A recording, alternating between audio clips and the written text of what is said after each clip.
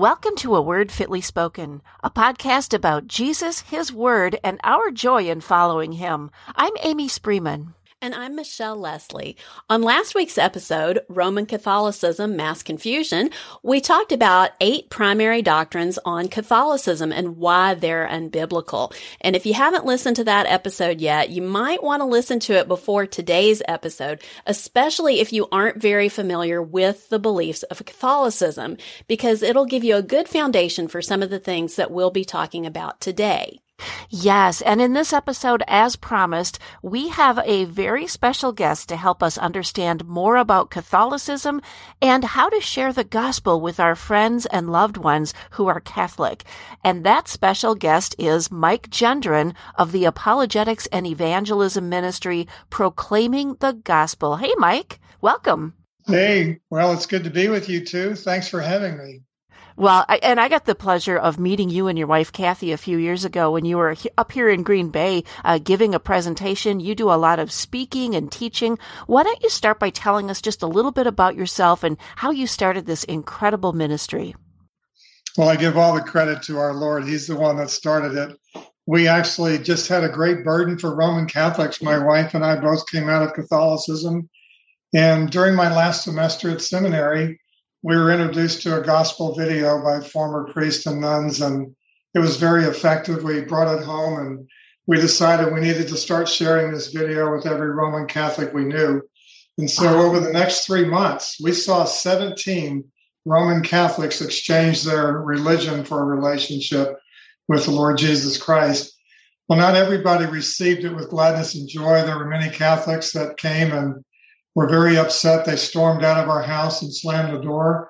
But that's what happens when you share the gospel. Some will embrace it and believe it, and others will find it offensive. And so that was really the genesis of this ministry. What do you do with 17 new babes in Christ? You invite them back over on Wednesday night to help them grow in the grace and knowledge of our Lord.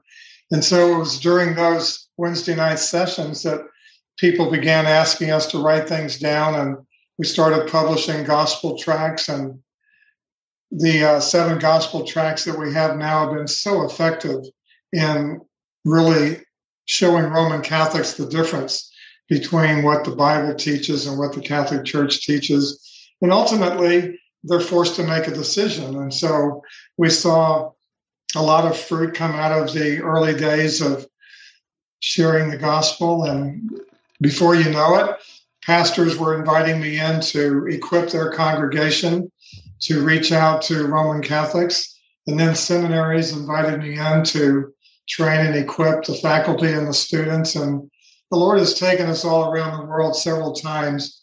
We really stand in awe of what He's accomplished over the last 31 years. And most of our travels have been in countries dominated by Roman Catholicism. And that would include places like the Philippines and Central America, South America, all over Europe, Croatia, Canada, down to New Zealand, Australia twice, even over to Burma, which is now called Myanmar. Many Roman Catholics are there as well. And so we just stand in awe of what the Lord has done with a couple of broken vessels that really have a great love for Roman Catholics who are where we were for most of our lives. And we just want to make sure that they have an opportunity to hear the gospel, because as Catholics, we never heard it in the Catholic Church. In fact, I can tell you that I never heard about the substitutionary atonement of Christ as a Roman Catholic. Now, I knew that Jesus died for the sins of the world. The Catholic Church taught that very well, but I never knew that Jesus died for me, and that's salvation. History is when Jesus dies for the world. Salvation is when He dies for you. And so when the Lord saved me, it literally turned my life upside down. I recognized very quickly that the only 2 things in this life that last for eternity are the souls of men and the Word of God. And I wanted to spend the rest of my life doing the things that would last throughout all eternity, and that's sharing the Word of God with precious souls that are trapped in religious deception. Wow, that is amazing. I'm so excited to hear your story and your testimony. And that really should be true for all of us, that out of the overflow of gratitude in our hearts for Christ saving us, that we go to maybe even people who are just like us and have our same background and share the gospel with them, because we know what it's like to be trapped, in that kind of sin or that situation or whatever. And so you're going specifically to Catholics to share the gospel. Is there any specific approach that you like to use when sharing the gospel with someone who's Catholic that might be a little different from the approach that you would use with someone who's not Catholic? Yes, Michelle, I'm so glad you asked that, because there is a difference between witnessing to Catholics and witnessing to others that are lost. Roman Catholics believe they belong to the one true church. And one of the things that we have to consider is they submit to a different authority. You and I, the three of us, our supreme authority is the Word of God. And so we test every teaching against the supreme authority of God's Word. But when we witness to Roman Catholics, we have to recognize that they have three authorities. One is the Word of God, another is their sacred tradition, and they also have infallible popes and bishops. And so we need to establish the supreme authority of God's Word as we witness to Catholics, because if we don't do that up front, they're always going to be saying, well, I know the Bible says that, but our tradition teaches something different, and we trust our tradition. So what are the ways we can establish the Word of God? I think Acts 17:11 is a perfect verse for that, because here you have the Apostle Paul he's teaching in the synagogues of Berea. And he notices that while he's teaching, people are searching the scriptures to test the veracity of an apostle's teaching. And so that should show that if an apostle comes under the scrutiny of scripture, then we should make sure that we test every man's teaching. And so as we share with Catholics, your priest should be tested according to scripture, your bishops and your pope as well. If they don't line up with scripture, then we need to reject their teaching. If they conform to scripture, then we can believe it. And then we come to the traditions. How do we establish scripture to be superior to Roman Catholic tradition?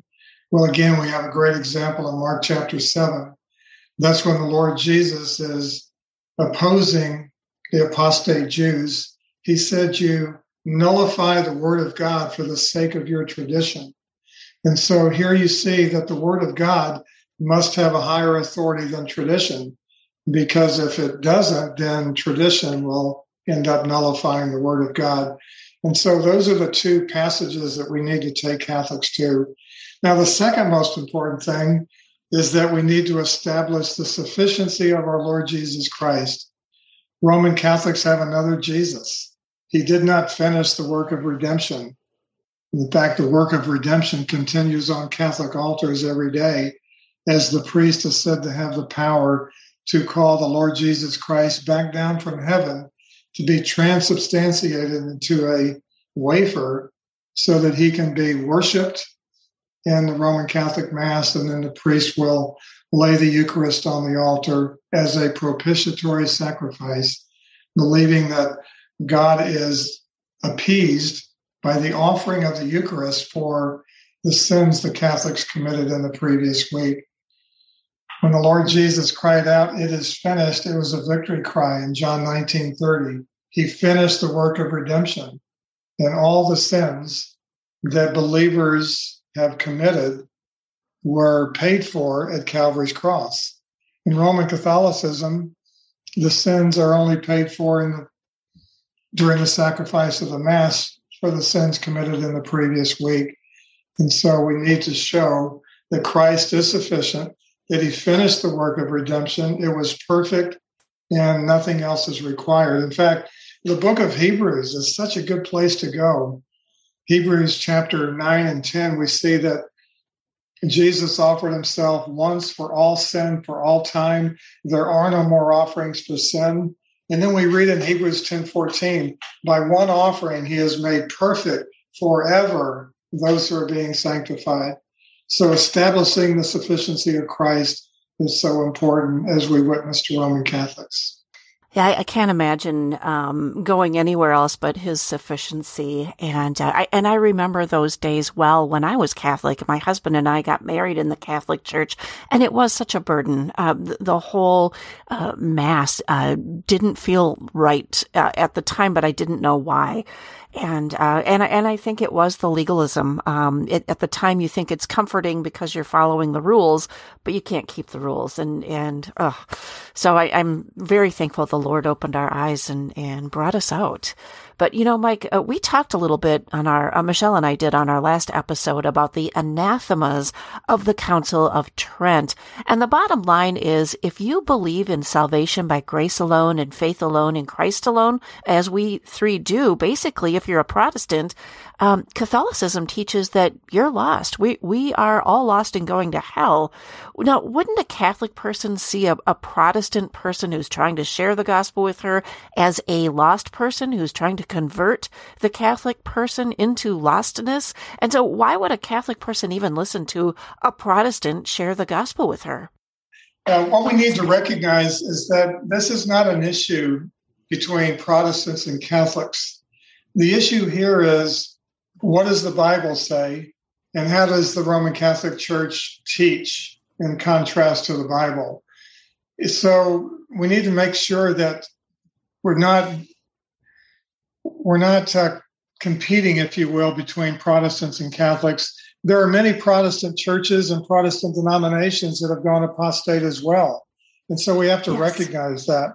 And so it goes back to, what is our authority for knowing truth? And so when we do that, we can show from the Bible that the glorious gospel of our Lord Jesus Christ is diametrically opposed to the plan of salvation in the Catholic Church. And as we show what the Bible teaches regarding salvation, we're forcing Catholics to make a choice. Should I trust my Bible or my catechism? Because it's impossible to believe both. And by the way, I really encourage you, if you're witnessing to a Catholic and they have their own Bible, use their Bible, because they have the same 66 books that we do. They're told not to trust anything that's not in the Catholic Church. And so you're eliminating a barrier by using their Bible. And so as you show them the scriptures, you can show them that Christ is sufficient, that he finished the work of redemption, that the gospel promises the assurance of eternal life. One of the great places to take Catholics is 1 John 5:13, because Amy, as you know, growing up Catholic, you never had the assurance of eternal life. We had conditional life. Whether or not we got to heaven was conditioned on what we do rather than what Christ has done. So we can show them 1 John 5:13 that John writes to those who believe in the name of the Son of God, that you can know that you have eternal life. That's such good news to someone who's trying to get to heaven based on what they do. And so you can share with them the assurance comes not by trusting in what we do, but trusting in what Christ has done, because he's done everything necessary. When he went to the cross, he was immersed in God's wrath as full payment for the sins of all those who trust in him. And then what does he do? He gives us his righteousness, his perfect righteousness, which becomes our passport into heaven. The two things that keep anyone out of heaven, they have an eternal sin debt they could never pay. Only an eternal God could do that. And he has the perfect righteousness that God requires for entrance into heaven. That's how we can have assurance, trusting in all that Christ has done. That is such good news. And oh gosh, it just touches my heart every time I hear it. It doesn't matter how many times I hear the gospel. It just moves me. And we want to share that with our Catholic friends and loved ones. And I think we also want to try and convince our Protestant friends and loved ones that we all need to be about the business of sharing the gospel with those who are still enslaved to the false doctrine of Catholicism. But I know a lot of times when I tell a professing Christian that Catholicism isn't Christianity, she'll say, well, I know plenty of Catholics who are good Christians. So how would you respond to something like that? Yeah, that's a question that we often hear. And it really comes down to, how do you define a good Christian? A good Christian is not one who practices idolatry. A good Christian is not one who prays to someone other than God. We need to challenge Roman Catholics to find one place in the Bible where any God-fearing man prays to anyone other than God. In fact, in Deuteronomy 18, verses 11 and 12, God says this is detestable if you pray to anyone other than him, if you call on the dead. And so the other thing that we have to show is that you can't be a good Christian if you practice idolatry. And the Roman Catholic Church practices idolatry because the Jesus of the Catholic Church is a counterfeit Christ. He's the true Christ lived a sinless life. He died on Calvary's cross. 3 days later, he was raised from the dead. He ascended into heaven to receive the name above all names. Now he sits as an advocate for all those who put their trust in him. And Hebrews 9:28 says he will remain in heaven until his enemies have been made his footstool. He will not return again until then. And then Hebrews 9:28 says he will return a second time. In other words, he doesn't return every day. Like the Catholic priest says, he has the power to call him back down from heaven. And then it also says in Hebrews 9:28, when he returns the second time, it will not be for sin. He's already accomplished everything necessary for the forgiveness of sins. And so we can see throughout Scripture that Christ will remain in heaven. In Matthew 24, we see that Christ will return in glory, the same way that he left. He left in a body. And he will also return to the same place he left, the Mount of Olives. And so by the authority of Scripture, we can tell Catholics the Eucharist is a false Christ. It's a counterfeit Christ. And when you worship the Eucharist, you're committing the serious sin of idolatry. So it's impossible for a Christian to be a good Christian if he practices idolatry and is detestable before God by praying to someone other than God. Another question that we often hear is, well, I know a Catholic who's saved, and I'll say, well, how do you know? And they say, well, they love Jesus. And so my response is, which Jesus do they love? It's not the Jesus of the Bible. And so we have to encourage people to challenge Roman Catholics in their faith and make sure they're believing the true gospel that's revealed in Scripture. That's right. And I think I'm hearing you say something that we said when we recorded our episode last week, is that a lot of this just all comes down to the authority and the sufficiency of Scripture, that's what we need to believe. That's what they need to believe. That's what we need to really home in on when we're sharing the gospel with Catholics.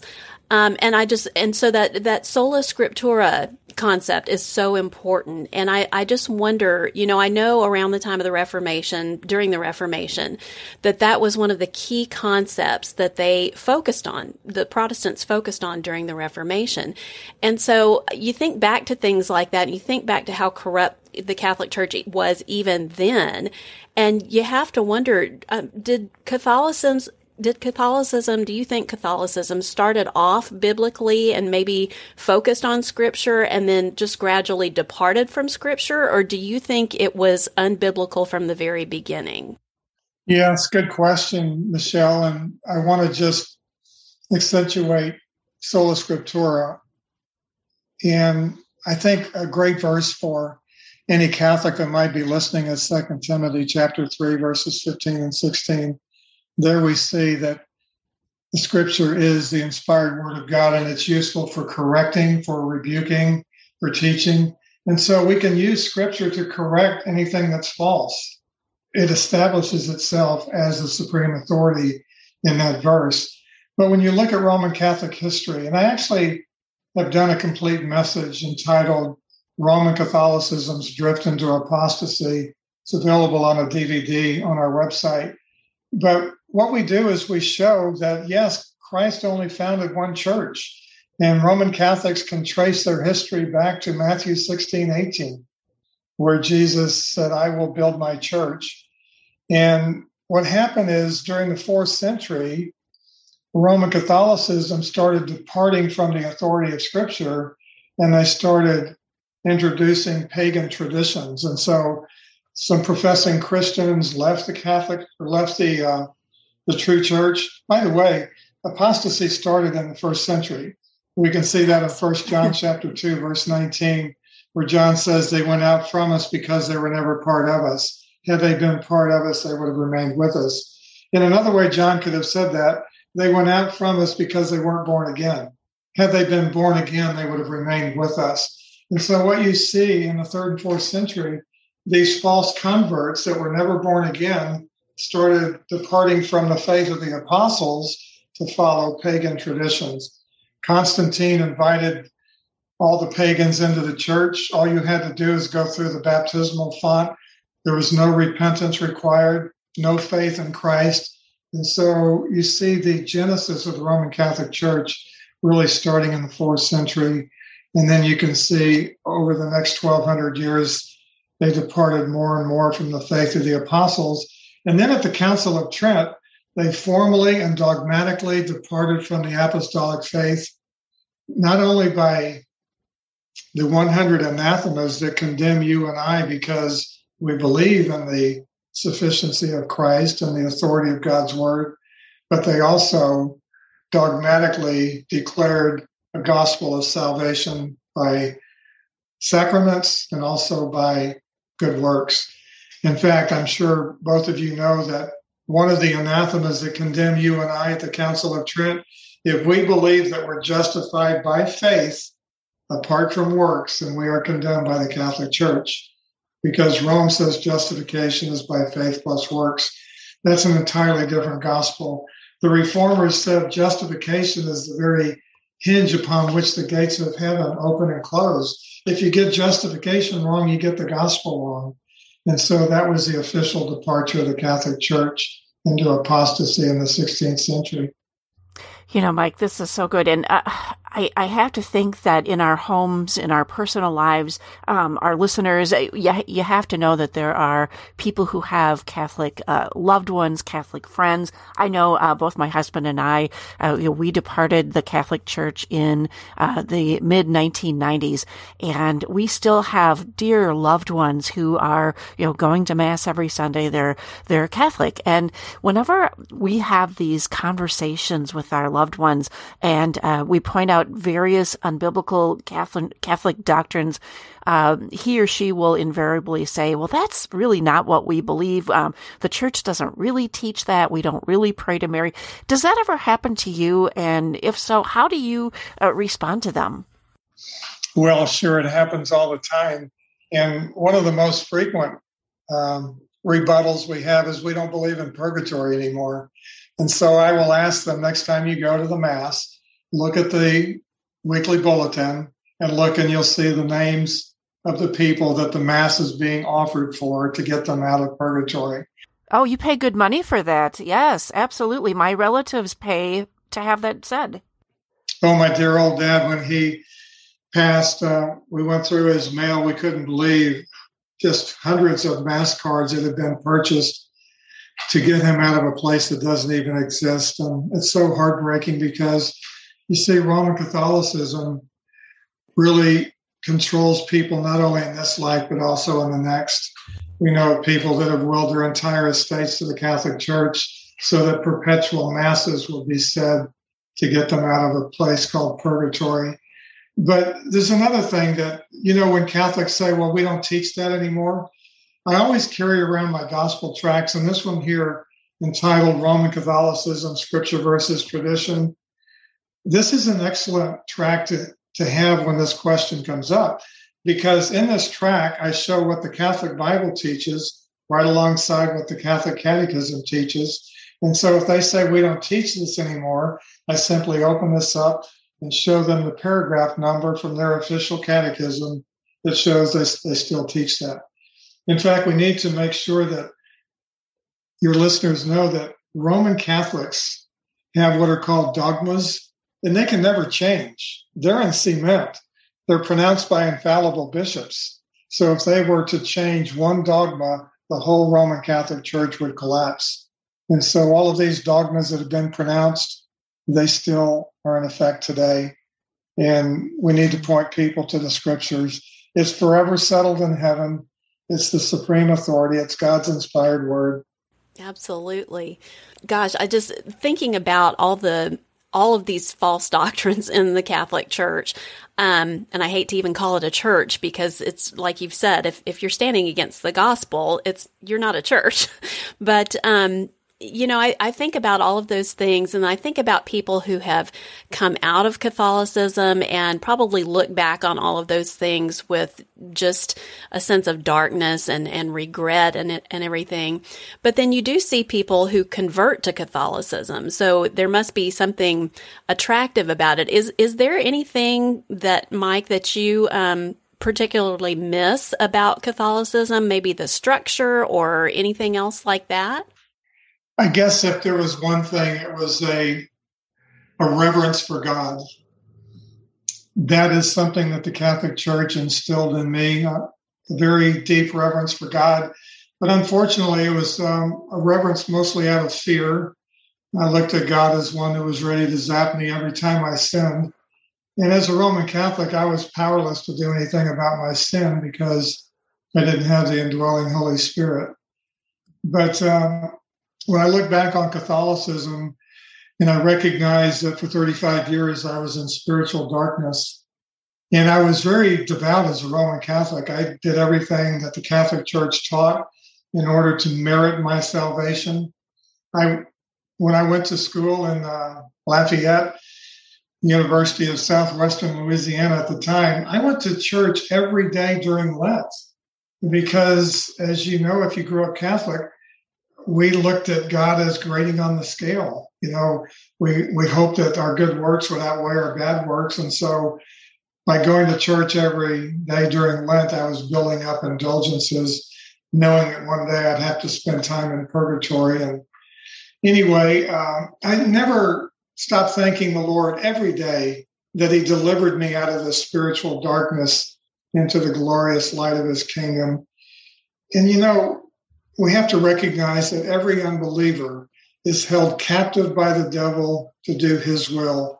We see that in 2 Timothy chapter 2, verses 24 to 26, that we are to pray for unbelievers, that God would grant them repentance, leading to a knowledge of the truth, so they can escape the snare of the devil that holds them captive to do his will. And the only way they can be set free is to listen to the words of Jesus in John chapter 8, verses 31 to 32. He said, "A true disciple of mine is one who abides in my word. Then they will know the truth, and that truth will set them free from religious deception, free from the bondage of the devil."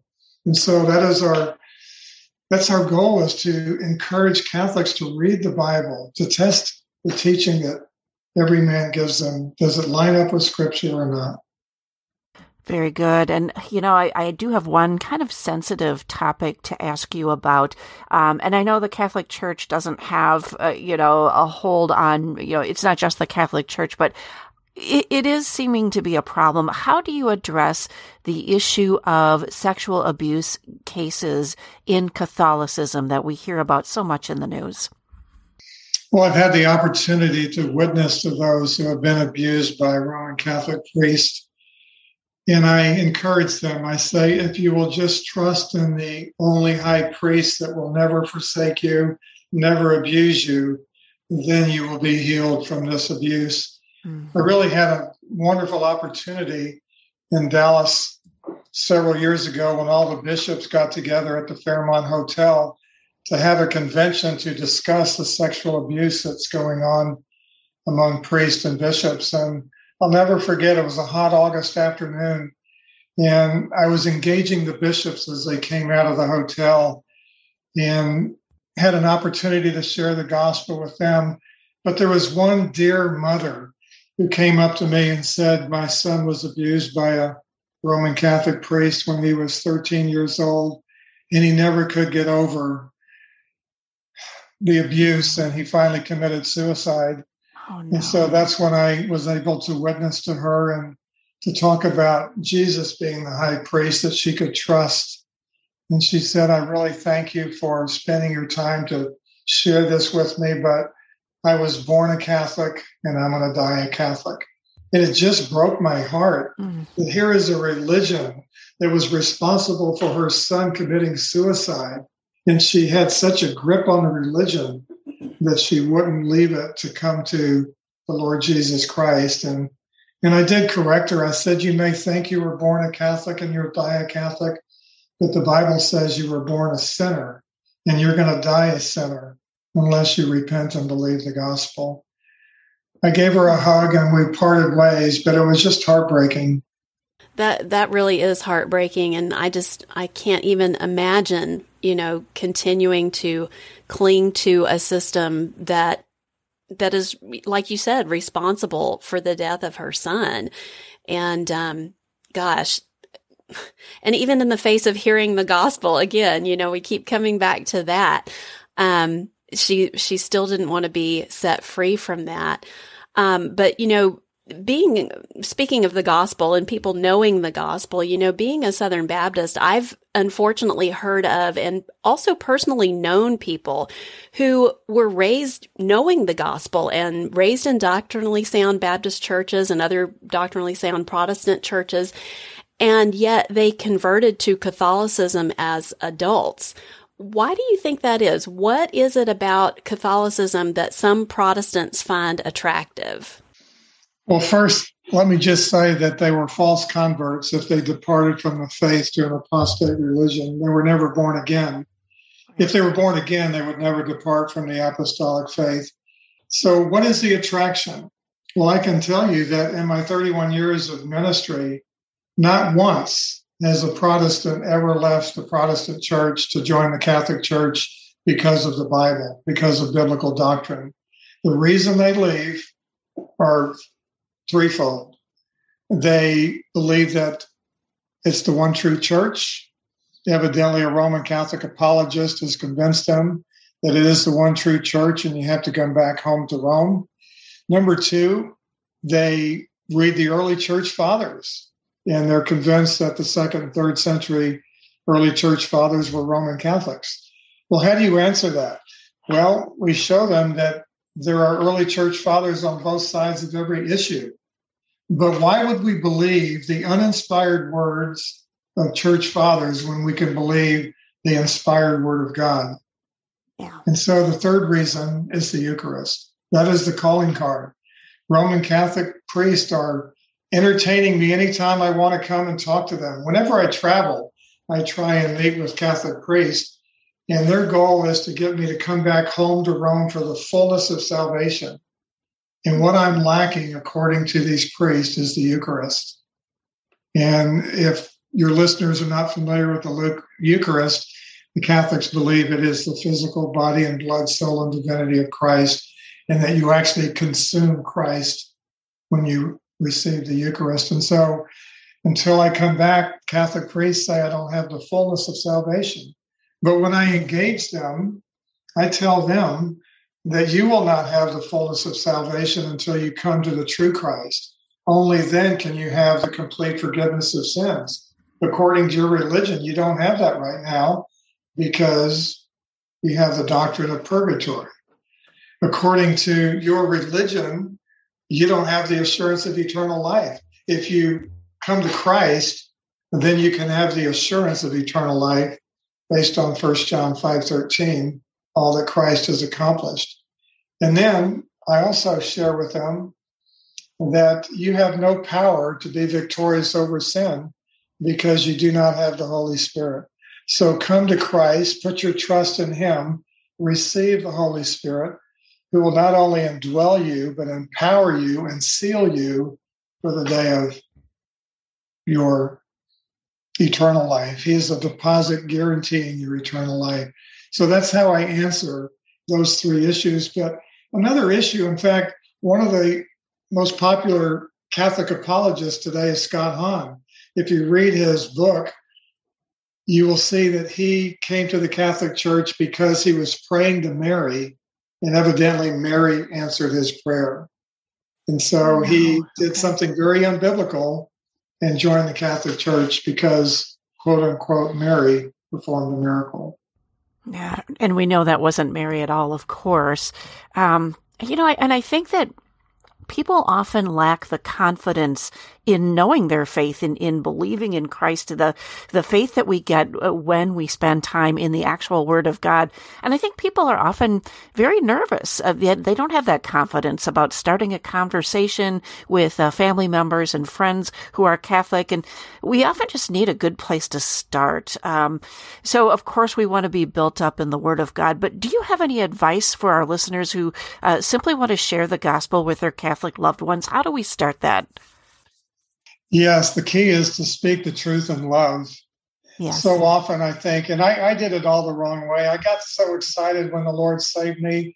I never had any evangelism training, but I did know the gospel and I wanted to share it with them. So when I went home for Christmas, I literally backed up the theological dump truck and let them have it all in one fell swoop. Oh, no. And they were just reeling backwards. And that was not the approach. Unbelievers do not want to be preached at. And so what we need to do is let them know that we love them. Let them know that we care for them. A good way to do that is to ask questions. People don't care how much you know until they know how much you care. And so ask them, what are you trusting to get to heaven? That's a great question That's a good one. Open up the conversation on spiritual things.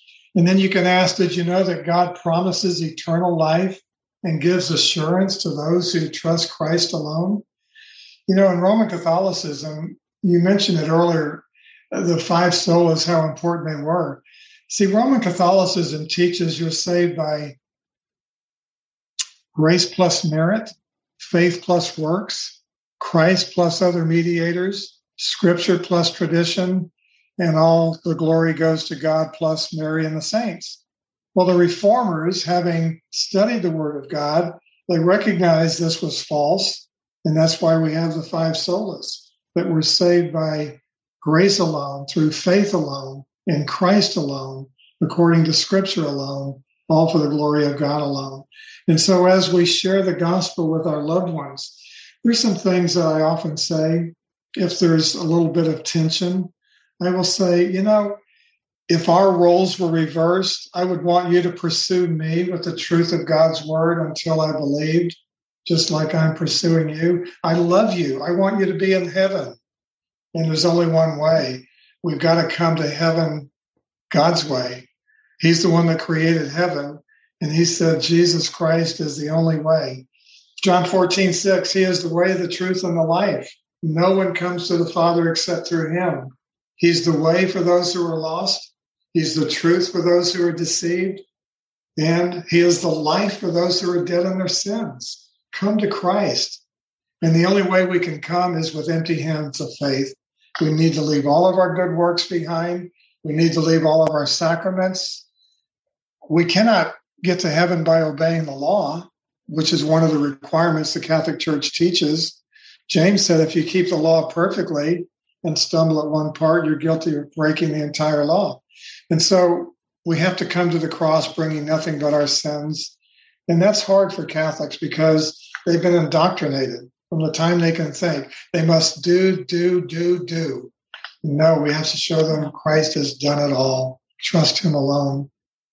That's right. Boy, those are some really good tips and good advice for witnessing to our loved ones who are Catholic. And we want to get as close to them as we can and show them our love and everything. But Scripture does tell us, for example, like in 2 Corinthians 6:14 and following, that there are times when it's not good to be too close to people who are unbelievers, that we're not to be unequally yoked together with unbelievers in certain ways. And so just shifting our focus just a little bit, for a long time, Catholics have been really heavily involved in the pro-life movement. So, thinking about what, the Bible says about not being unequally yoked together with unbelievers, is it biblical for doctrinally sound Protestant churches or individuals to partner with Catholic organizations in pro-life work and events and things like that? Well, definitely pro-life work. I often go out to abortion mills, and Catholics really put us to shame. They outnumber us wherever we go.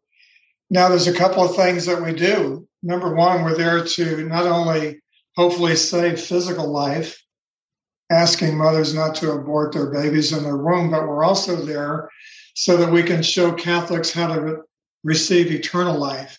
And so our purpose there is twofold: to evangelize the Catholics, but also to save the physical life of the babies in the womb.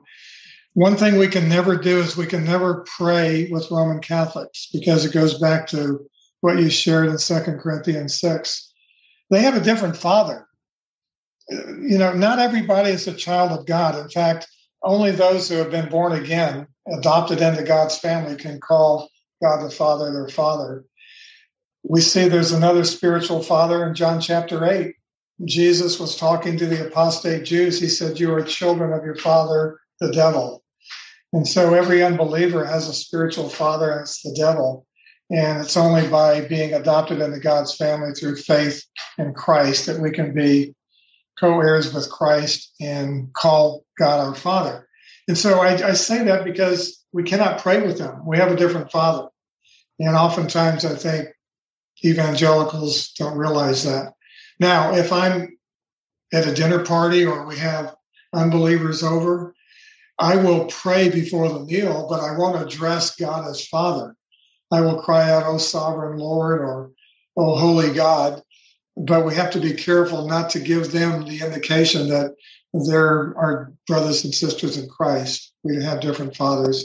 So I hope that's a good exhortation. Yes, let's participate. Let's try and save the lives of the babies in the mother's womb. But at the same time, we cannot cooperate with Catholics. We cannot support Catholic organizations that are pro-life. There are many evangelical organizations that do the same. That's where we need to put our support. What about, and you've sort of answered this question a little bit, but what about attending weddings and funerals at a Catholic church? And I know those are two different things, but we've all got loved ones who, we might get an invitation or there may be a funeral. And I've heard many Christians say they simply won't go to a family member's wedding or a funeral. What are your thoughts on that? Yeah, that's an issue that we need to pray about and encourage people to pray about. It's not a black and white issue. These are life events. For example, when my dad died, I had to go to his funeral, and I used it as an opportunity to share the gospel. Funerals are great places to share the gospel because everybody there realizes that one day they're going to be in that casket. And we ask them, "Are you ready to meet your Creator?" And I go on to share, when you meet your Creator, and you will one day, he will either be a sin-avenging judge or he'll be a merciful Savior. And you need to make that decision now. Are you going to trust him as your merciful Savior or reject his offer of eternal life and complete forgiveness? And one day you will meet him as a sin-avenging judge. We must encourage them to come to Christ. And so weddings are a little bit different. Weddings, you have the opportunity to maybe just go to the reception, because if it's a Catholic wedding, oftentimes they will have a Catholic Mass as part of the wedding. And so if you pray about it and you feel it's important to be there, do not participate in the activities, kneeling, standing, singing, praying. Sit there quietly, maybe with an open Bible. But it's an issue to pray about, because obviously these are individual decisions based on how close they are to the family and whether or not there'd be serious family repercussions by not attending. Difficult questions, but the Word of God and the Spirit of God will lead them as you pray. Oh, amen. Very wise. Well, we want to ask you about some of the resources, and you mentioned a couple of them. What can you point people to on your website that would be very helpful must-have tools? Yeah, the book that I wrote, Preparing for Eternity, is an excellent book that has set so many Roman Catholics free from the bondage of religious deception. Because what I do in this book, I present it very objectively. This is what the Bible teaches. This is what the Catholic Catechism teaches. It forces the Catholic, as they're reading it, to make a decision. Christ and his word, or the teachings and traditions of my religion. There's some great contrast in my book, Preparing for Eternity, in the middle section of the book. And I really love to teach that way. I like to teach antithetically. This is the truth. this is what opposes the truth. It forces people to make the decision.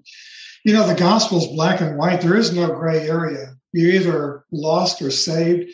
You're either headed for heaven or you're headed for hell.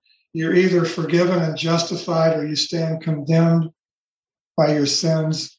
There's just no middle ground, unlike the Catholic Church that teaches purgatory as a middle ground. And by the way, if anyone is trusting in purgatory, they're not trusting in the blood of Jesus Christ. Because in 1 John 1:7, the blood of Jesus purifies us from all sin. So why would you need purgatory? Trust in Christ, and you'll realize that purgatory is a fraud. So the other resources that we have, I mentioned our gospel tracts. We actually have 7. 3 of them are dedicated for reaching Roman Catholics, and the other 4 are for anybody that's lost.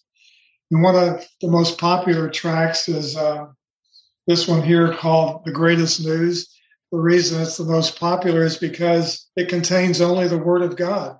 And so when you give this tract away, you're literally sowing the imperishable seed of God's Word. And God promises when it falls on fertile soil, it will bring forth life. We also have DVDs. We started this ministry sharing a gospel video. Your listeners can do the same thing. Invite people over, share a DVD with them. Invite unbelievers over and share the gospel through a DVD message. We also have gospel cards. I took the 12 most important words of the gospel, and they're the size of playing cards. On the back of each card are 4 bullet points defining and explaining what each word means.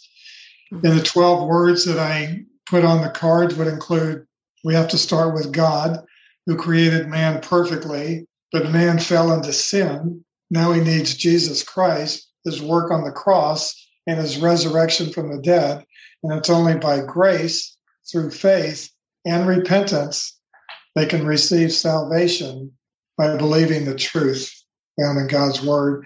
And so it's not only a tool that will help you go deeper into the gospel, give you more confidence in sharing, but you can also lay these cards out in front of people and ask them, since your eternal destiny hangs in the balance on what you believe about each word, which word would you like to know more about? And they can pick it up and they can read the 4 bullet points. And then you simply say, do you believe what the Bible teaches about that word? Pick up another card. So it's a great way for them to go through the gospel. So we also have a lot of videos on our website, proclaimingthegospel.org. A lot of different articles that I've written over the years. You mentioned my newsletter. It goes out via email once a month on the first of every month. So if you're interested, you just need to go to our website and sign up for our free newsletter. But we want to equip you, to encourage you to be faithful witnesses for the Lord Jesus Christ, to make sure that we're proclaiming the gospel in its purity and also in its exclusivity. That's where the attack on the gospel is today. Pastors are trying to make it more inclusive, denying the exclusivity of the gospel. So we need to make sure we're proclaiming it clearly, fully, and exclusively. We do. And those resources sound like they would really help us to do that. So we want to encourage all of our listeners to go check out those resources at your website. We will have your website linked up in our show notes. So everybody go just explore everything that Mike has got over there. And then, Mike, I wanted to ask you, you speak at churches and things like that. So we want to encourage our listeners to maybe pass this podcast on to your pastor and ask him, if you can come speak at their church. But otherwise, how do people get in touch with you? Is it through the website or what?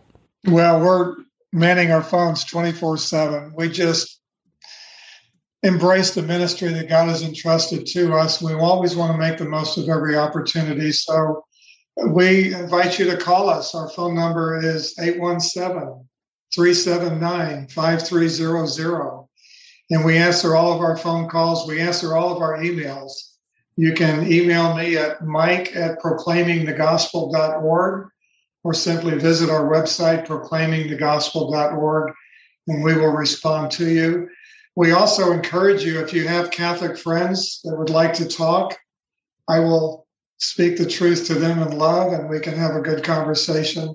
We always want to make ourselves available not only to Christians to help them grow and become more effective in evangelism, but we also will talk to their friends and their loved ones. We do this often. We go and visit people's parents, people's brothers and sisters, and it's just really an exciting ministry. And even though there's a lot of rejection, when someone repents and believes the gospel, not only are the angels in heaven rejoicing, but it just really encourages us to know that the Word of God and the Spirit of God can bring life to those who are dead in their sins. And we see it happening as we go to and fro, sowing the seed of God's Word. Amen to that. That is incredible. And what an amazing ministry you have, Mike. Thank you. The pleasure is ours for just having you here. Thanks so much for being a part and all that you do for the kingdom. Yes, thank you so much. Well, thank you for all of you do too.